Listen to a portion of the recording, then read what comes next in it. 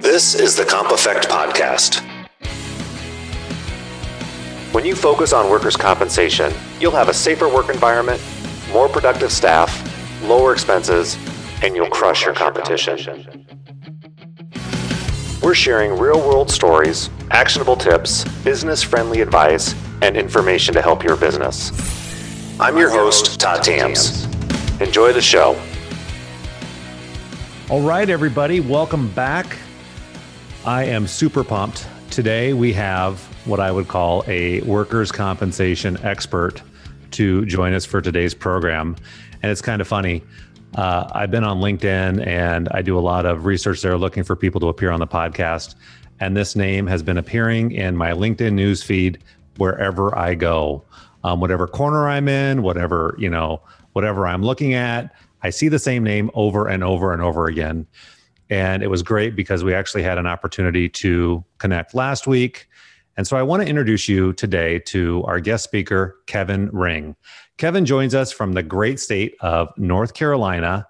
And if you're not familiar with Kevin, he's currently a lead analyst at the Institute of Workers' Compensation Professionals.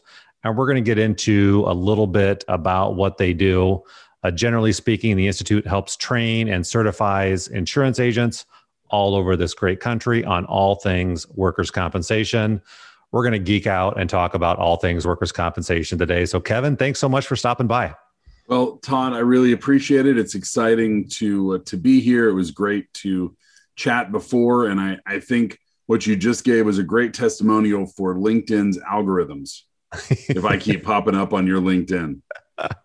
It shows you what you're searching for, right? That's right. Absolutely. Absolutely. It's kind of funny. I search for all these things, workers' compensation, and I don't know if anybody else does it like I do. But the people that I've been able to find, the resources, there's just a wealth of information and a wealth of people out there doing some amazing things when it comes to workers' compensation that I was unaware of even a year ago. Yeah, there are so many interesting people in this business. Of course, my LinkedIn invitations seem to be so many people that want to redo my website. But yeah, it's an incredibly deep and broad industry, and there are so many fascinating people doing great work in all different corners of the industry. And we're in the agent's corner. So I don't know if you've listened to my podcast before, Kevin, but we talk about all things workers' compensation. And my focus on this has been that I think for so many years, we have done workers' compensation wrong. Usually, from what I find, it's roughly probably 50% of most businesses' commercial package insurance costs. We don't lead with it, although I think more agents are leading with work comp now. There's a lot more education that agents are doing with businesses when it comes to workers' compensation. One of the things that we talk about that I believe, is we should use workers' compensation as a benefit. It sounds crazy, but let's use it as an employee retention tool and an engagement tool. And on any typical onboarding process for a new hire, we will talk about the benefits available, the vacation time, the PTO time, what the dental plan looks like. But we don't talk about what happens if you get hurt, or what's our expectation if you have an injury. And that's part of the reason I started this podcast, because that's when things go off it goes off the rails. So many businesses think, well, I haven't had a claim, I don't need to worry about it. And then they have that one claim, and holy crap, they're behind the gun. They don't know what to do. It's a severe injury. They're short-staffed. They're down, it's lost time. Maybe they think the employee's faking it, and just one thing snowballs into another. And I really believe that we owe it to the world to be better at what we've done, what we've been doing in the past, to help them be better in the future. And it's the right thing to do for injured workers. And so all I want to do is talk about this all the time and just make a positive impact. Well, I mean, what you're describing is a lack of a process. And exactly.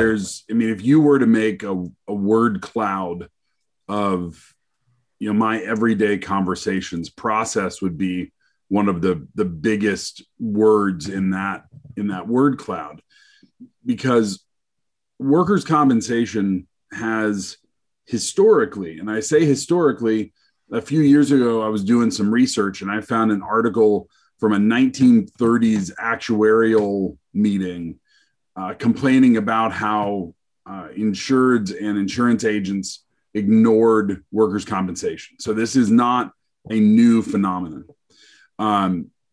Historically, insureds have been taught that comp is comp is comp and there's nothing you can do about it. Mm-hmm. And that leads to insurance agents treating it the same way. And of course, workers' compensation pays some of the lowest commission of any line of insurance. Mm-hmm. From the insurance company's point of view, that makes perfect sense, because if everybody has to buy it, then why should I, essentially as the wholesaler of the product, reward you for something that in their mind requires no skill to sell? Right? They have to buy it. If you're the person who winds up, being there when they decide, to do the deal, that's why you see higher commissions on products that are more kind of voluntary, if you will. And the benefits are the same, right? The benefits are statutory. Mm-hmm. If someone falls off a ladder and your insurance is written by company A, that claim is going to get paid the same way as if you fall off a ladder and you're insured by company B. And so through all of this, over the last 110 years of workers' compensation in this country, we've taught everyone involved in the transaction that it just doesn't matter. You can just get it from anywhere. But what and what I know and is that you can make a huge difference in workers' compensation. You talked about comp being more than 50% of the package premium. We talk about it as being the second largest check that most businesses have to write for their insurance, right behind their employee benefits. Yep.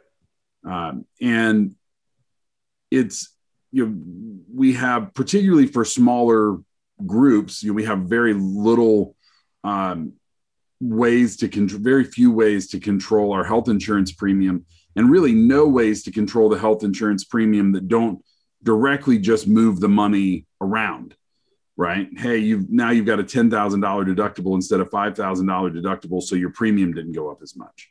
But with workers' compensation, there are a tremendous number of things that an employer can do to reduce their costs without impacting the check the insurance company is going to write when your employee suffers a disaster. And that's what we focus on. And I loved what you said about onboarding employees and including workers' compensation in that.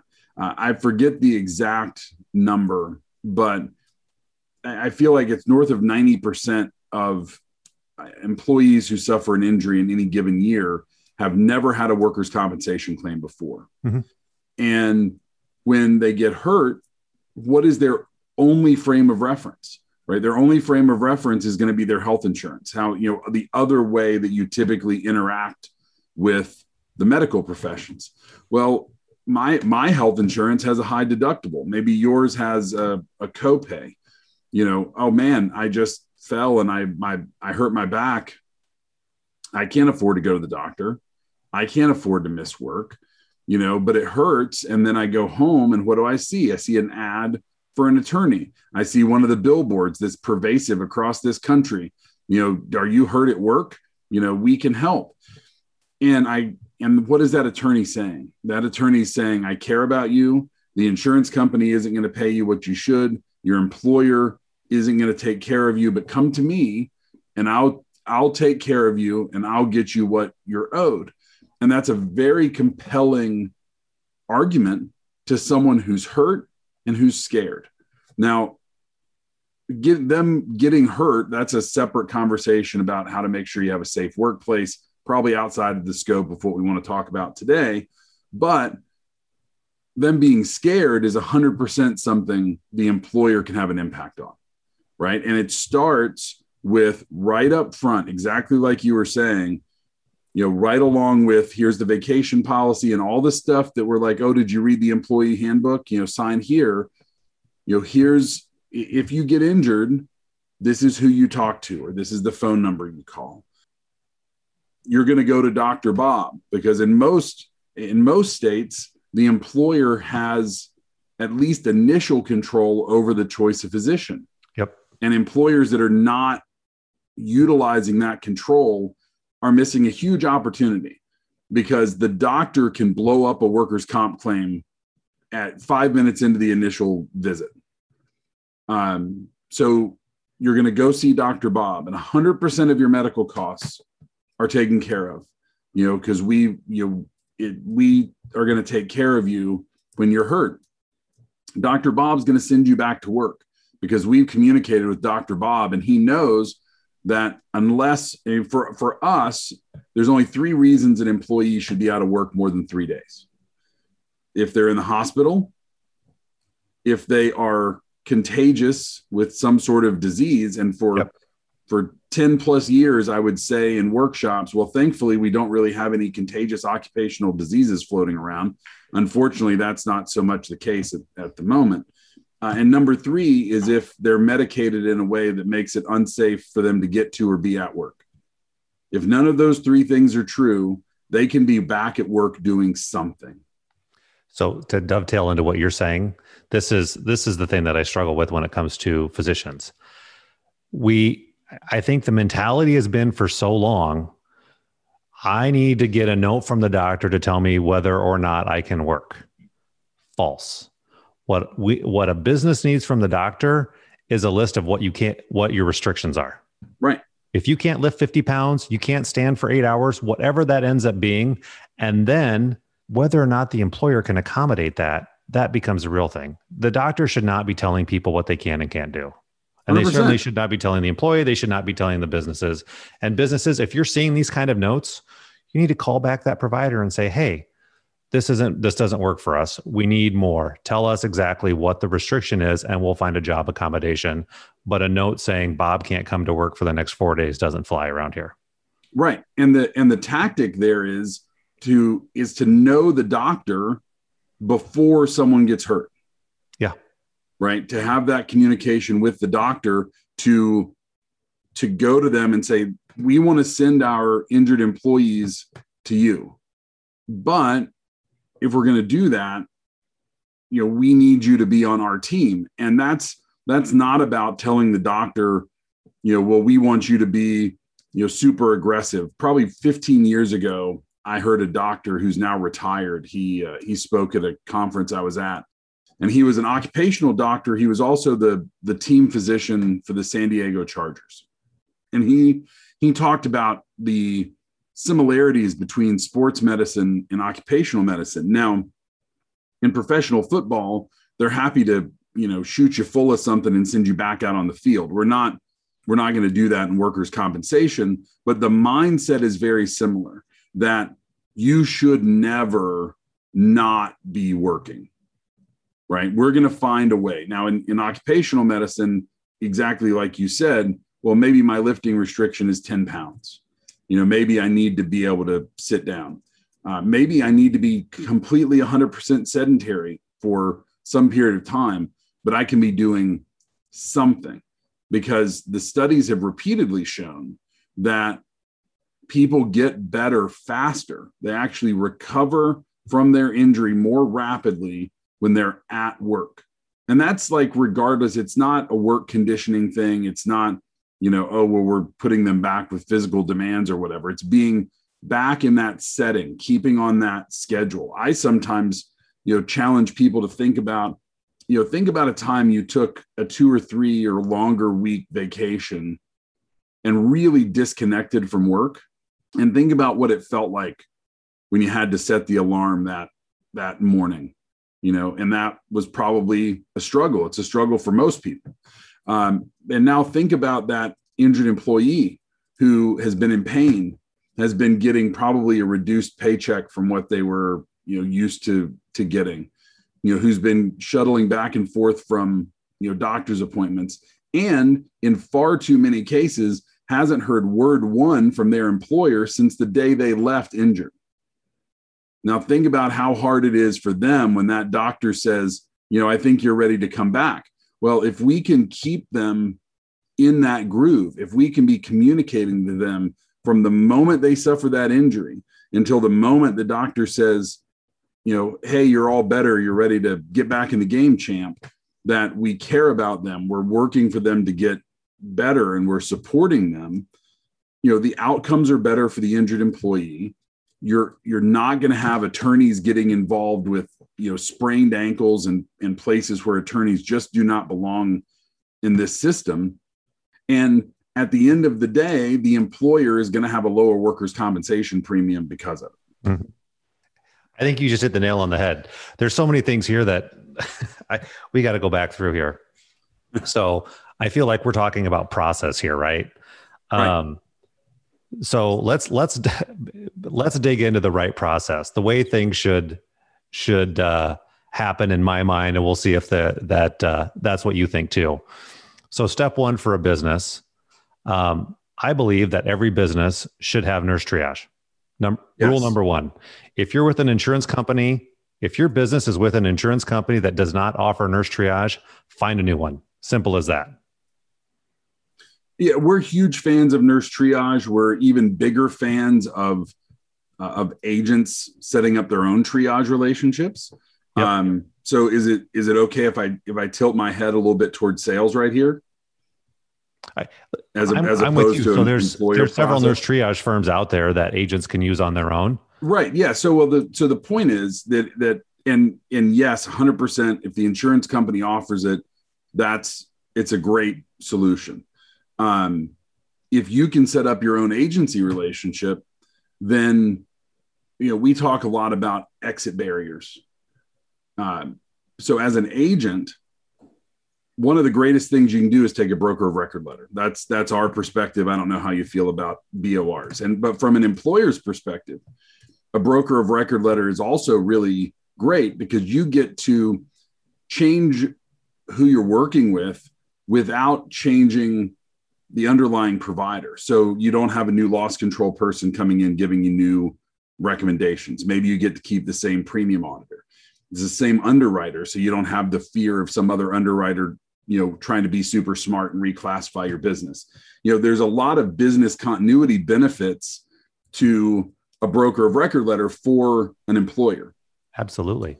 Well, now look at this from the other side of the glass, as this is your client. Well, if your nurse triage that you love so much and does great things, and it's an amazing service that, I think if you're not on the triage wagon today, you're way behind. 2 or 3 pre-pandemic, agents who were on the triage wagon were ahead. But now that we've had over a year of telemedicine becoming the norm, if you're not on the triage wagon, you're going to be behind. But if you have that triage relationship through the agency and it's facilitated through the agency, then maybe they have to change triage providers if they sign a broker of record letter with another agent.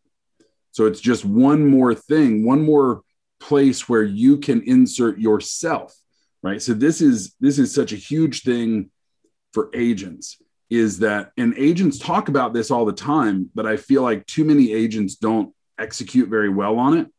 And that is, it's agent selection, not insurance company selection. I want you to pick me, not the name of the company that's going to write the checks when you suffer a disaster. But then we outsource so much of what we do to this third party that we've told them isn't nearly as important as their relationship with us. And so, that's triage, that's injury management. There's a lot of places where the agents that are really executing the workers' comp process at a high level can get involved in a way that it's really, the employer understands when they get a call from another agent saying, hey, can I give you a quote? That they're not even playing the same game that their knowledgeable workers' comp agent is. Well, that hey, can I give you a quote seems to be the only, that's like the hammer in the toolbox. Hey, I got a hammer. I'm just going to start swinging it. Can I give I you got great markets and we have great service. Yeah. I'm going to save you money. And that resonates well with a lot of businesses, right? Oh, I can save money. Well, maybe, I don't know. We can all do a bunch of work and we do a bunch of quotes and it goes nowhere.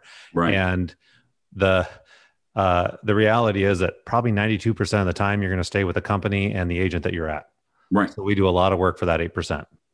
Right. So yes, I'm sorry. I went on a tangent there. Yes. We love Nurse Triage. No. So yeah, I'm 100% with you. Love Nurse Triage too. And to circle back, I didn't gather if you like outsourcing things or not. I'm a huge fan of outsourcing. And just to kind of give you the reason I like outsourcing is because I can go niche and I can go special on specific products and services. And those things will run whether I'm on vacation or somebody in my office is sick or HR at the company is out or the owner of the company is on vacation. And so when we put these processes in place for a business and they're with our third-party providers, we all know they're a third-party provider. They better do what they sold and they manage that whole entire process in their lane. But then we never miss a beat when that claim comes in, whether it's on a Monday morning at 8 a.m. or a Friday night at 5 o'clock. The process is the same. Call it, do this, get it in the lane that it needs to go in, and boom, away we go. And we don't miss a step with the injured worker. 100%. Now, yeah. Let me be more explicit. Not like in a get the dump button ready, but more explicit in what I was trying to say is when you sell, and this is the global you, Todd, the audience, when you sell an insurance policy, the only reason anyone really buys insurance is to get a claim paid, right? And that's workers' comp or anything else. When they suffer a disaster, that they're going to get the check that they expect. And in workers' comp, we're dealing with people, going back to what you were saying about, workers' comp is an employee benefit, and agents are outsourcing. Most agents are outsourcing 100% of what happens in dealing with that injury to a third party over which they have no control. 100%. So that's very different than outsourcing. So outsourcing it 100% to the insurance company versus now, if you want to find, our injury management expert does outsource claims management for some of our clients. So, but they have control over that. They have control over what the process is. They have a say in how she's following up, in the same way that I'm sure that the third parties that you're outsourcing to, they're executing on what they're really good at. But if they're not good enough, or if they fall down, obviously you can move to a different insurance company, but you can't always move to a different insurance company. If it's the wrong kind of risk, sometimes, this is the one home, or maybe you just don't have another market for it. And so it's not outsourcing as a concept. It's more outsourcing 100% of that claims management, to the insurance company. And the insurance company is always going to have a role, because you're not going to write the checks. You're not going to fill out the compliance forms, right? The insurance company is there for a reason. But so many agents and honestly, so many employers, when someone gets injured, they just fall into the system and they go into the same fishbowl that, every other injured employee with that insurance company goes into. And it could be your very best client that pays you more than anyone else, that's been with you for 25 years, whatever best means to you. And they deserve special treatment to make sure that's being looked over really aggressively. But the insurance company, it's just John Doe who got hurt, just like Jane Doe that got hurt at a company with a BOP workers' comp policy. They look no different. Yeah. So you're talking about, that's where businesses need to advocate for their injured worker. Or my favorite thing, if you actually put in, I've used the term claim navigator. So a business needs to establish a claim navigator that can help be a voice for the injured worker. So many people don't like to advocate for themselves. So many people don't like to say, my pain level is a 9 or an 8 or a 7. Just the stresses that come about, from a month-long or longer workers' compensation claim. Employees don't want to whine. They don't want to complain. They want to be taken care of. And the last thing that owners or businesses or business managers want to hear is, oh, Sally's upset about the way her claim's being handled. Well, maybe Sally has a valid problem. Maybe she's afraid to say anything. So you can put a middle person in there. I like to call them a claim navigator, and they're going to be the advocate or the intermediary between the business and Sally. So maybe they can check in on Sally. Maybe they can find out how Sally's doing. And when Sally communicates with the navigator who works for your business, hey, here's what's going on. The doctor's not treating me right, or I haven't been able to make this appointment. They communicate that back to the company. Right. I think that creates a better experience. And it kind of puts a layer in there of it's not he said, she said, and that friction. I feel like it's frictionless because it's a third party that listens that your company has appointed. Yeah. And there's a role there too for communicating with the insurance company. Absolutely. Adjusters have an incredibly difficult job. And we talk about this a lot when we talk about the experience mod and managing the valuation date. Some people call it the unit stat date, where we see injuries being way overvalued, not because the adjuster is trying to pump up the reserves, but because the adjuster hasn't gotten the information from the doctor. And so there's a role when things are really working well, that when Sally gets released to come back to work, even if it's a recovery at work position, does the adjuster know that?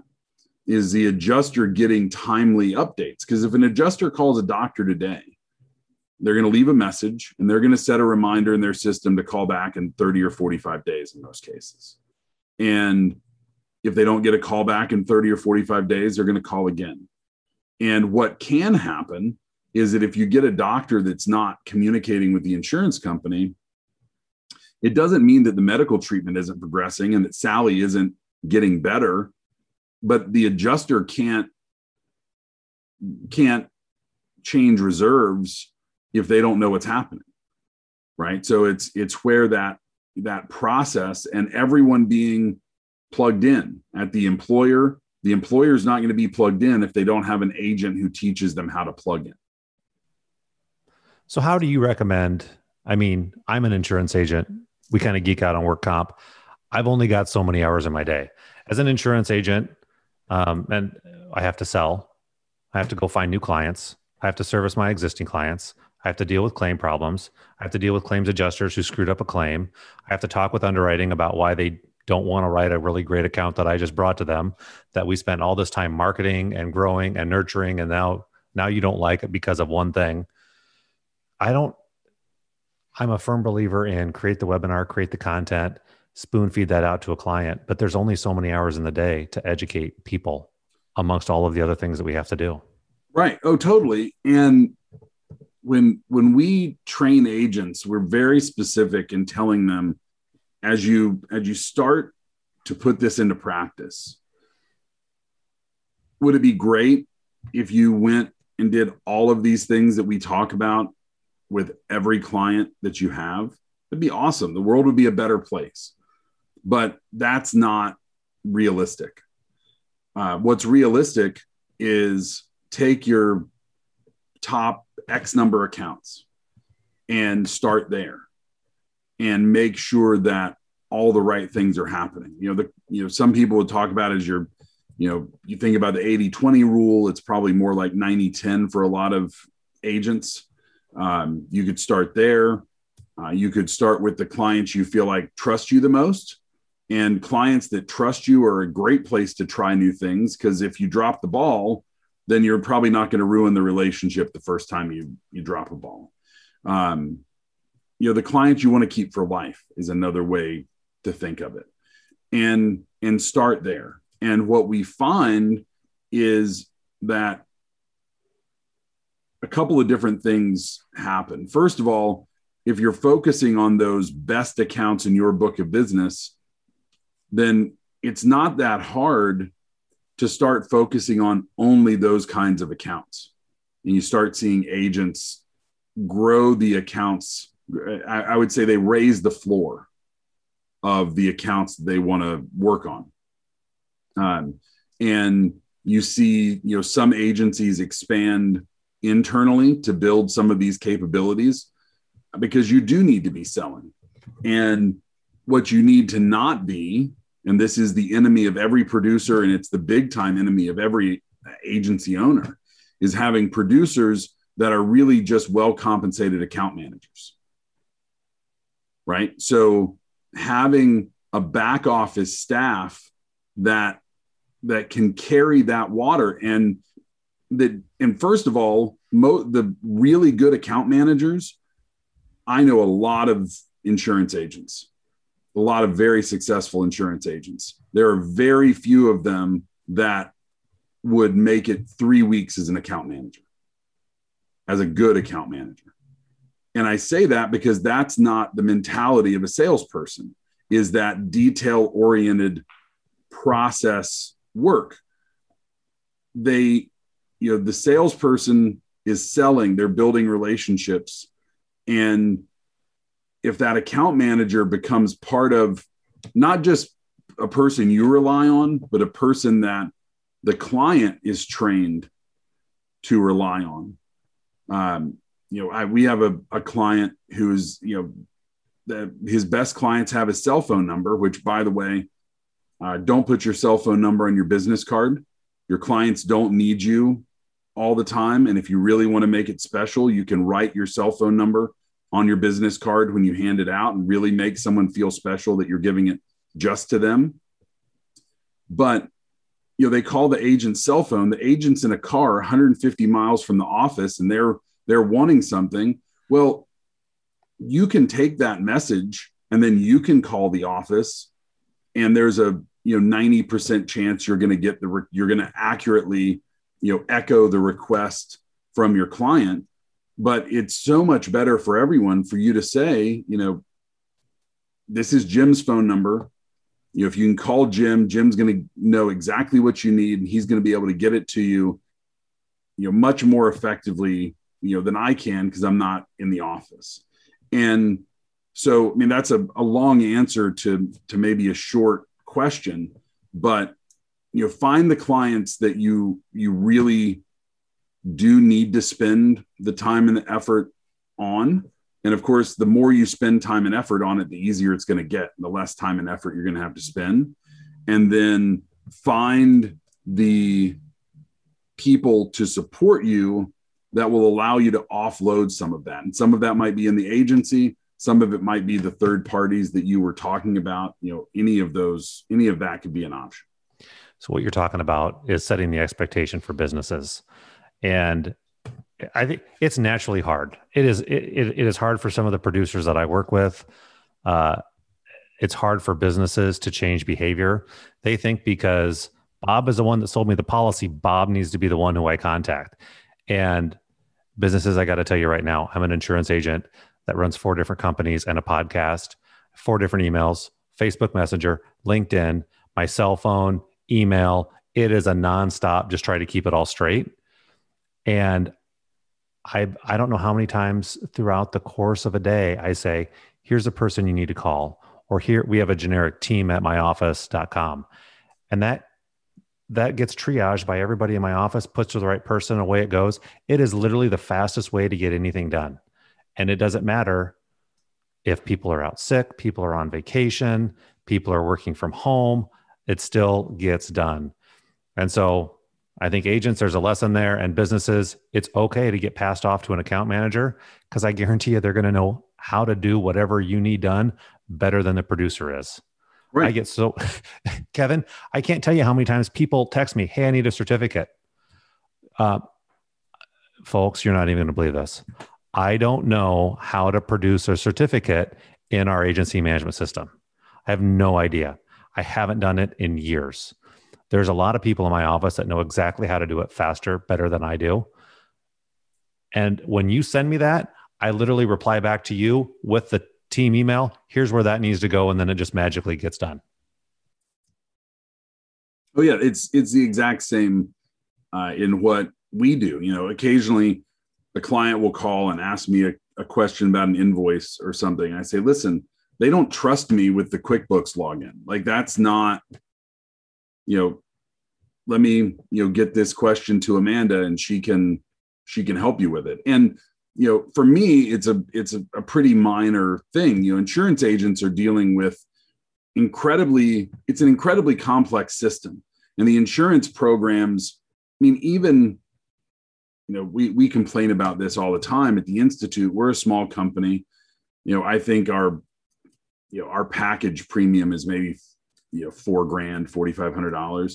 And I've got a binder with almost 200 pages in it about our insurance, with a letter from our agent, who I love, saying, please review this and let me know if anything's not right. Well, I'm an insurance agent and I don't really know if anything's not right. Even when I read it, and when you get into businesses that are legitimately complex, it's impossible. And it's impossible for one person to have all of that information. And you talk about the agency management system. You don't even have access to that when you're in the office, but there's someone in the office that can help them with that right away. And so for producers, that building that team, and the other piece is not overpromising, right? That, and we talk about this a lot in what we teach agents. There's a huge amount of information. There are a lot of things that we can teach you how to do, but no one and it'll be 20 years in October since we started doing this. No one's ever finished our class and the next day been able to do everything that we teach, because that's not how humans learn. It's not how you can execute. You have to pick one thing. And I feel like one of the big problems that we have in our industry with agents is it's so easy to learn the surface level and to tell maybe a story that seems compelling, but not really know how to do it. And, agents I see be really successful, they frequently go, deep and not broad, and most of your clients are probably the same way.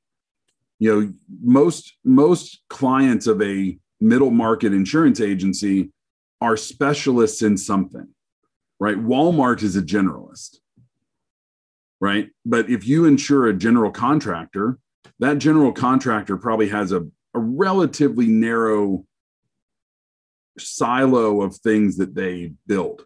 Like, they're not one day building a 3,000 square foot custom house and the next day building a 10 floor office building, right? They do, agree, yeah. They do a thing. And insurance agents have been taught that they have to do all the things and they have to be good at all the things. And it's really not possible. Not at the individual human level. The agency can do all the things if you have a team of people who are experts in kind of different silos. Well, Kevin, to your point, the agents that I see that do it all are doing a disservice. I talked to somebody the other day that, literally they have an outside job, they have an insurance job, and then they're selling farm and they're selling auto and they're selling home. And now they're also trying to spin off some cancer disability. And my mind is like, why? You're not helping anybody. You're not helping the industry at all. And actually, I think you're kind of making it worse. And you're doing a disservice to everybody who buys something from you because you're too much of a generalist. And I don't even know if what you're selling is the right thing that these people need. But right. We're getting off track. So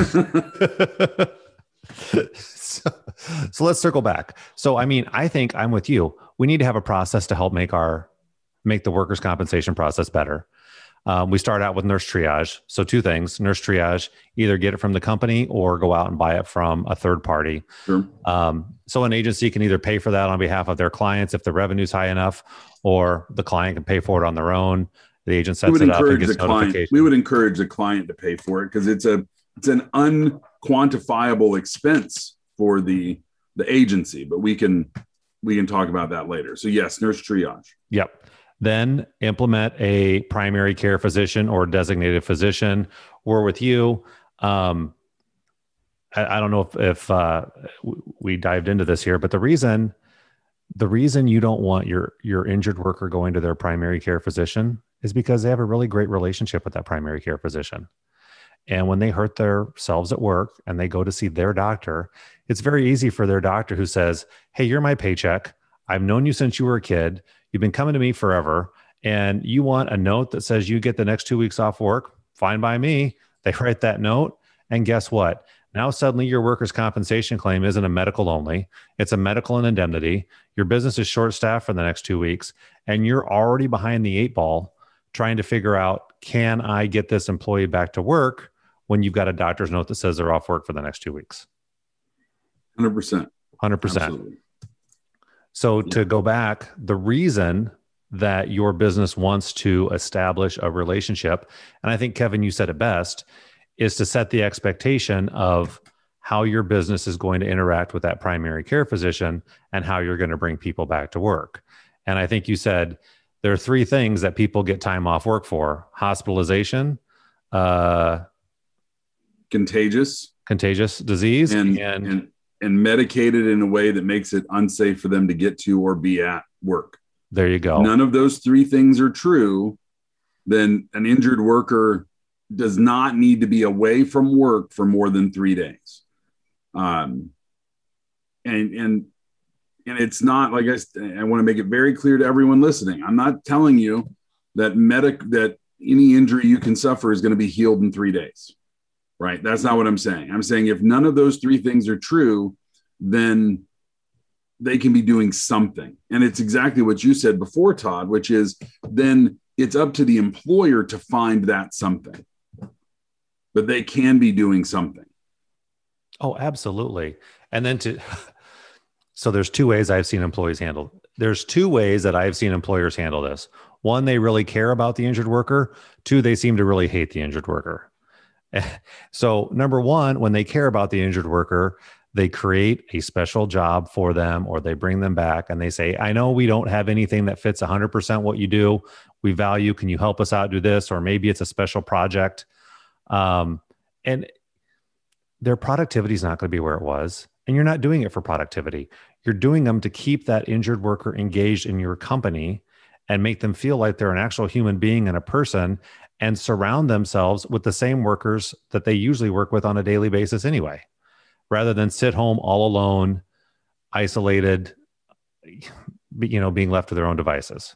Or right. The flip side of that is if you hate your injured worker, then you say, I don't have any jobs for you, but insurance company says I got to bring you back, which is usually the beginning of that narrative. And so they stick them in some far isolated corner doing the worst job. I mean, I've heard people say, they're just going to count bolts then. Okay. I also heard one company say, hey, we're going to bring you in. You're going to sit in that chair all day long and you're going to get a paycheck and not do anything. And you're smiling, but do you hate your workers? Is this really what it has come down to? Right. Well, in that,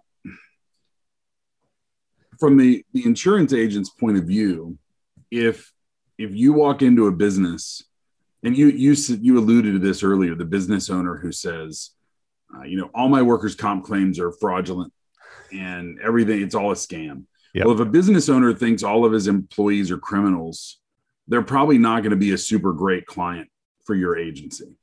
Right. So let them work with someone else, because you can't help someone that, it's you're not going to be able to help them, because this process, controlling your workers' compensation costs, requires the business owner to want to care for his employees.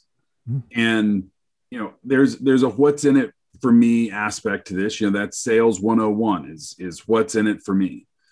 And, you mentioned medical only before. There's 36 states that have the ERA where you get the 70% discount if an injury is medical only. So it's pretty easy to illustrate for a business owner. If Dan had been back at work inside of 7 days for his back strain, instead of having been out of work for 3 weeks or a month, the injury would have had this much smaller impact on your experience mod, and your premium would have been this much lower. So, I'm not suggesting that this is 100% altruistic, but it does help the bottom line, which is the premium cost. It does help productivity, which you mentioned, now you've got to deal with someone being out of work. Well, even if they're not back in their regular job, every business has things that aren't happening. Mm-hmm. And in a lot of cases, an injured worker can still do part of their regular job, even if they can't do all of it. Right. So, okay, I can't do the lifting, but I can still do, these other pieces. And, there's a study from ACOM, the American College of Occupational and Environmental Medicine, I think it was 2006, that showed that when an employee was out of work 12 weeks, so 3 months, there was only a 50-50 chance they were ever coming back to that job they were in when they got hurt. And after a month, it drops to 90%. And so it's really hard to find people. I mean, it's all I keep hearing is it's really hard to hire good people. I heard the same thing pre-COVID when unemployment was less than half of what it is now. It's always hard to find good people. Yep. When you have someone who's on your team get hurt, presumably, hopefully, you think they're a good person. That's why they're on your team in the first place. So replacing them is going to be challenging. If you don't bring them back, then you are dramatically increasing the chance that they're never going to come back, and you're going to be faced with having to replace them. And never mind the insurance cost and the headache and the calls with your insurance agent and your lawyer trying to figure out, well, can I fire them now? They've been out of work for a year. All of that nightmare. It's, your business is going to be less profitable as a result if you aren't managing this well. Preach, preach, preach. You're going to love this. I just had a conversation the other day with a specialist attorney who we're going to bring on. His whole focus is the employment lawsuits that arise after being terminated at the end of a workers' compensation claim. So just to your point, workers' compensation claim ends after 12 months. Company hates them. They get fired at the end of 12 months because now they're not on the work comp claim. They retain an employment practice attorney that specializes in this. And the judgments that he was getting for his clients is just crazy. Just crazy. Well, there's a couple of really important things in what you just said. First of all, if you're an employer and you're listening to this podcast, buy employment practices liability insurance. Yeah. Agents, if you're listening to this podcast, sell your clients employment practices liability insurance. It's the best money it's some of the best money they can spend. Secondly, insurance agents, when your client asks, well, can I fire this person? The only answer you should ever give is a referral to an attorney. You should have someone in your back pocket who is an employment attorney, really familiar with the laws of your local jurisdiction that they can talk to. And there are national services where you can subscribe and talk to an attorney for free for 15 minutes, but find someone they can talk to. There are far too many insurance agents answering legal questions. And this is only one of those areas where agents really open themselves up to problems. And third, the most expensive place to deal with the human resource problem is the workers' compensation system. If you have a bad employee, get rid of them now before they have a chance to get hurt. Have a process to, get them out the door. We have a form that we share with agents that's a declaration of no injury. It's a great thing to use at termination of employment. And it's pretty simple. Hey, we're really sorry. And you can do this whether the termination of employment is voluntary on the part of the employee or not, right? So whether you're firing them or they're just leaving, it's, hey, this is a bummer. We're sorry that this is over. But right up until the moment you walk out that door for the last time, you're our responsibility. And so we need to know right now, if you've suffered an injury that that you haven't reported, because if you're hurt, then we need to make sure that's taken care of.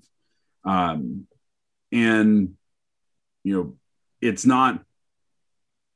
nothing's going to prevent 100% of lawsuits, but we've seen that be useful in what I would call kind of frivolous post-termination issues, where someone's terminated and then suddenly it's like, oh man, didn't I tell you that like I've needed a spine transplant for the last 6 months and I just never told anybody? And you see these terrible claims, and nobody really believes that they were actually injured. They just found a doctor to say that they were, because the plaintiff's attorneys know all the best doctors for that stuff. There's so much information in what you just said. I want to circle back to one of the things. You're right.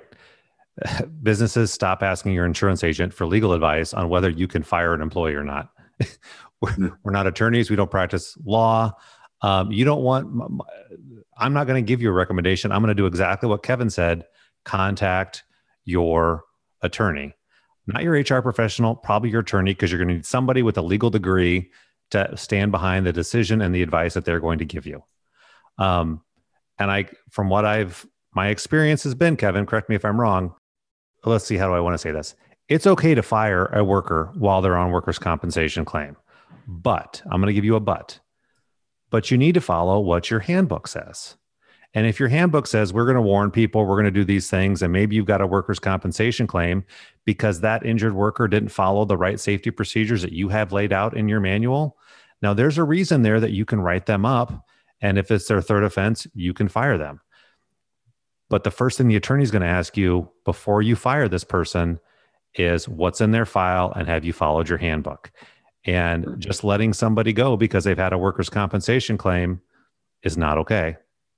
If they're a bad employee, if they're tardy, they fail to follow safety procedures, the list goes on and on. If you've actually documented and done what you've said you're going to do in your handbook as to how you handle employee terminations, that's one thing. Just firing somebody randomly is not going to be okay. Right. Yeah. I mean, that's where, on a day-to-day basis, do you need to call an attorney every time you want to terminate an employee? Certainly not. But when they're inside the comp system already, it's a recipe for disaster, because regardless of the facts of the situation, when you terminate someone that's in the middle of a workers' compensation case, it looks bad. It always looks bad.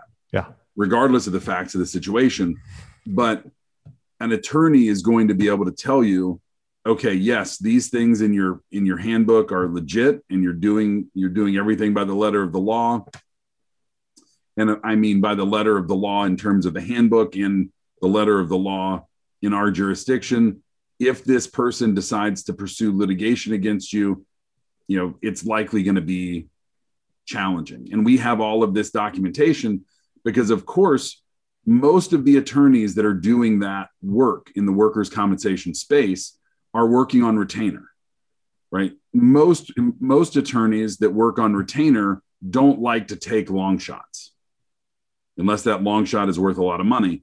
So as an employer, if you're doing things by the book, then if someone comes at you, you have all of these things that make that look way less attractive to an attorney and might make the attorney say, I don't think we can win this, or, I don't want to try and win this. It's not a good case. And, sometimes people will say, well, can we get sued for doing that? Or can my client get sued for doing that? I could sue you this afternoon, Todd. I don't know why, but I could. I mean, I could find an attorney that would file a lawsuit. That doesn't mean it's any good, and so all employers can do, and all agents can help their employers with, is to put those barriers in and make sure that you're doing things the right way. And it's another place where a lot of middle market businesses, and I'm, middle market, in the, probably 20 to 200 employee range, where, a number of those businesses are routinely growing into new HR practices as they grow, right? Because the HR expertise you need as a 5-employee business is way different than when you get to 20. and then you get over 50, and those employers need that legal help because some of the, I'm not casting aspersions at HR professionals, because there are a lot of great ones, but there are, 20 years ago, I worked for a company that had gone from probably 50 to 200 employees in the course of about 5 years. And the HR manager was someone who was initially hired to work in accounting, and then they sent her to some HR classes. And she was, I know now in retrospect, she was in completely over her head.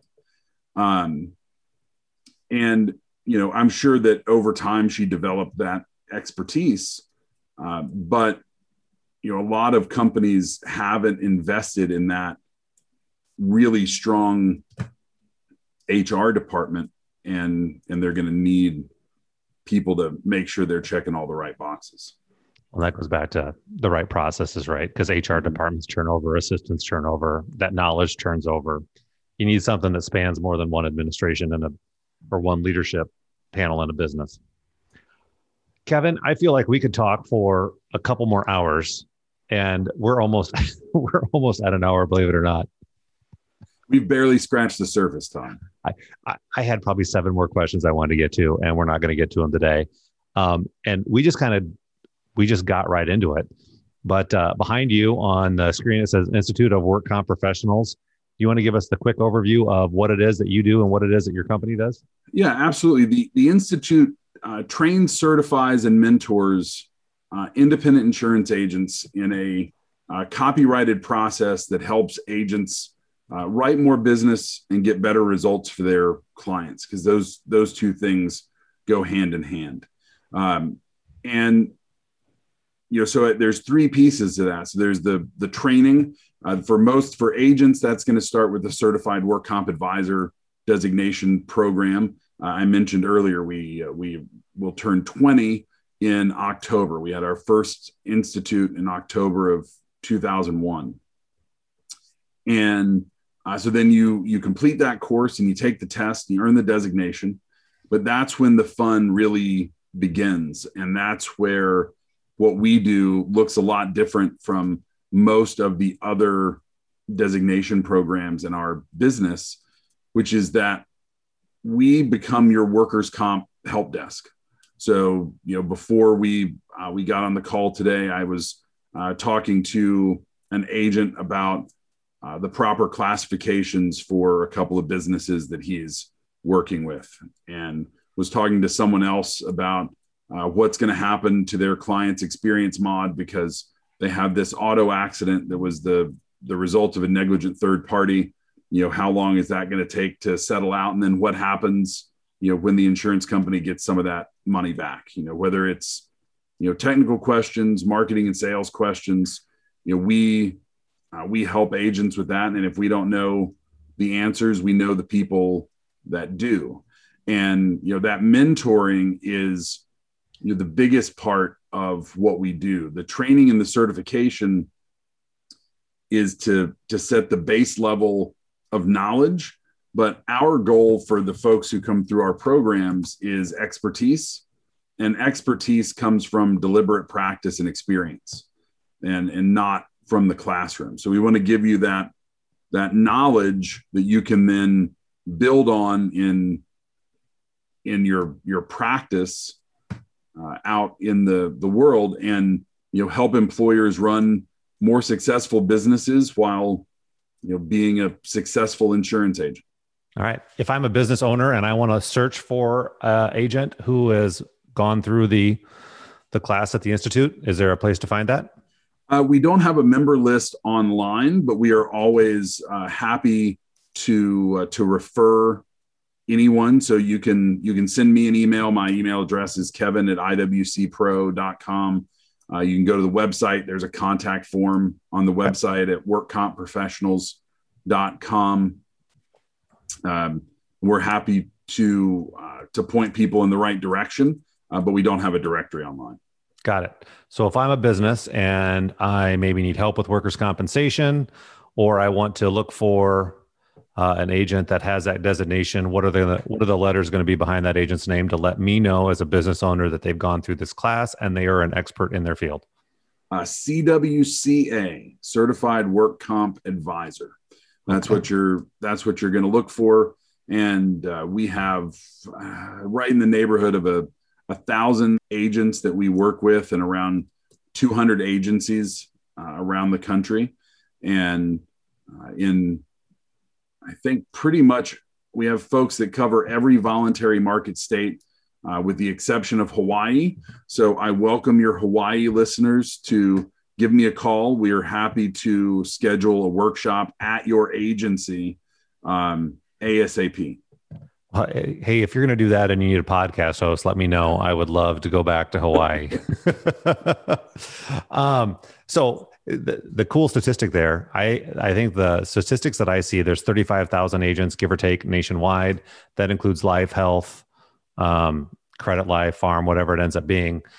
You've got 1,000 of those that have gone through this program. So there's 1,000 agents out there. This workforce is making the whole entire experience for businesses and injured workers better.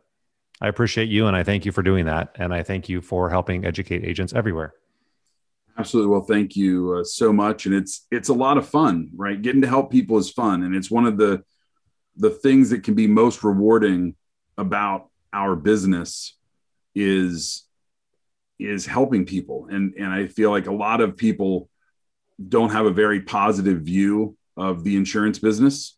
But when it's done at a high level, it can be incredibly rewarding when you can help people avoid disasters. That's always the goal. But even when people suffer disasters, be it employee injuries or something else, to be able to help them recover from that is a really rewarding job. Agreed. It's kind of funny. We only talk premium at the time that somebody buys a policy. We never talk premium at the time of claim. Right. And when it's a bad claim, they always want to know, how am I covered? Well, let's go back and look at the policy that I sold you, right? And hopefully I've done my job. Right. Well, yeah, we could have a whole other conversation about how too many agents talk about what is covered versus what's not. Yeah, which it's a lot. It's a lot. All right, Kevin, a couple questions here for you before we wrap up. These are my random fun questions. What are you reading right now? I wish I had it on my desk. I'm reading Jane Levy's biography of Sandy Koufax. Educate me real quick on that. Sandy Koufax, World Series winning left-handed pitcher for the Brooklyn and then Los Angeles Dodgers in the 50s and 60s.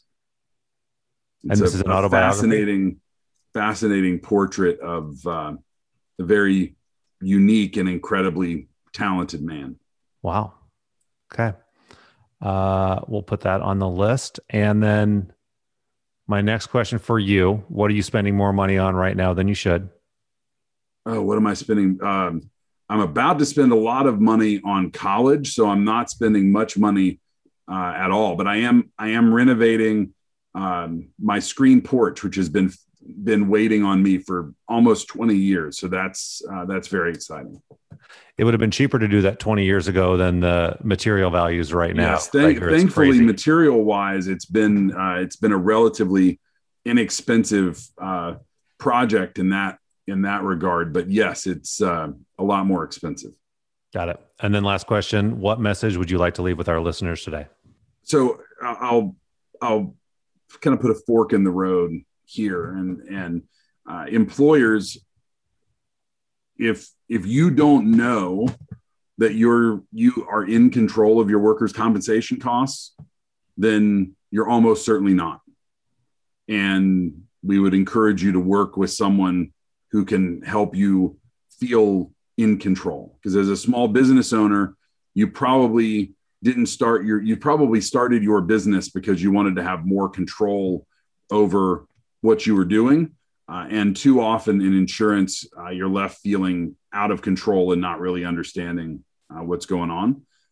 And for insurance agents, find a way, whether it's in workers' compensation or something else, find a way where you can put your clients in control of their insurance programs, because control is it's something that we feel very innately, and people don't like to feel out of control. Think about the feeling you have when you walk into an airport, where you basically give up any semblance of control over what you can and can't do, or the decisions you can make. And insurance agents that can give business owners that control win. I like it. Kevin, thanks again for being on the podcast today. Appreciate your time. Appreciate you. Appreciate everything you're doing. And I'll keep following you on LinkedIn, man. Awesome. It's a pleasure, Todd. Thanks so much.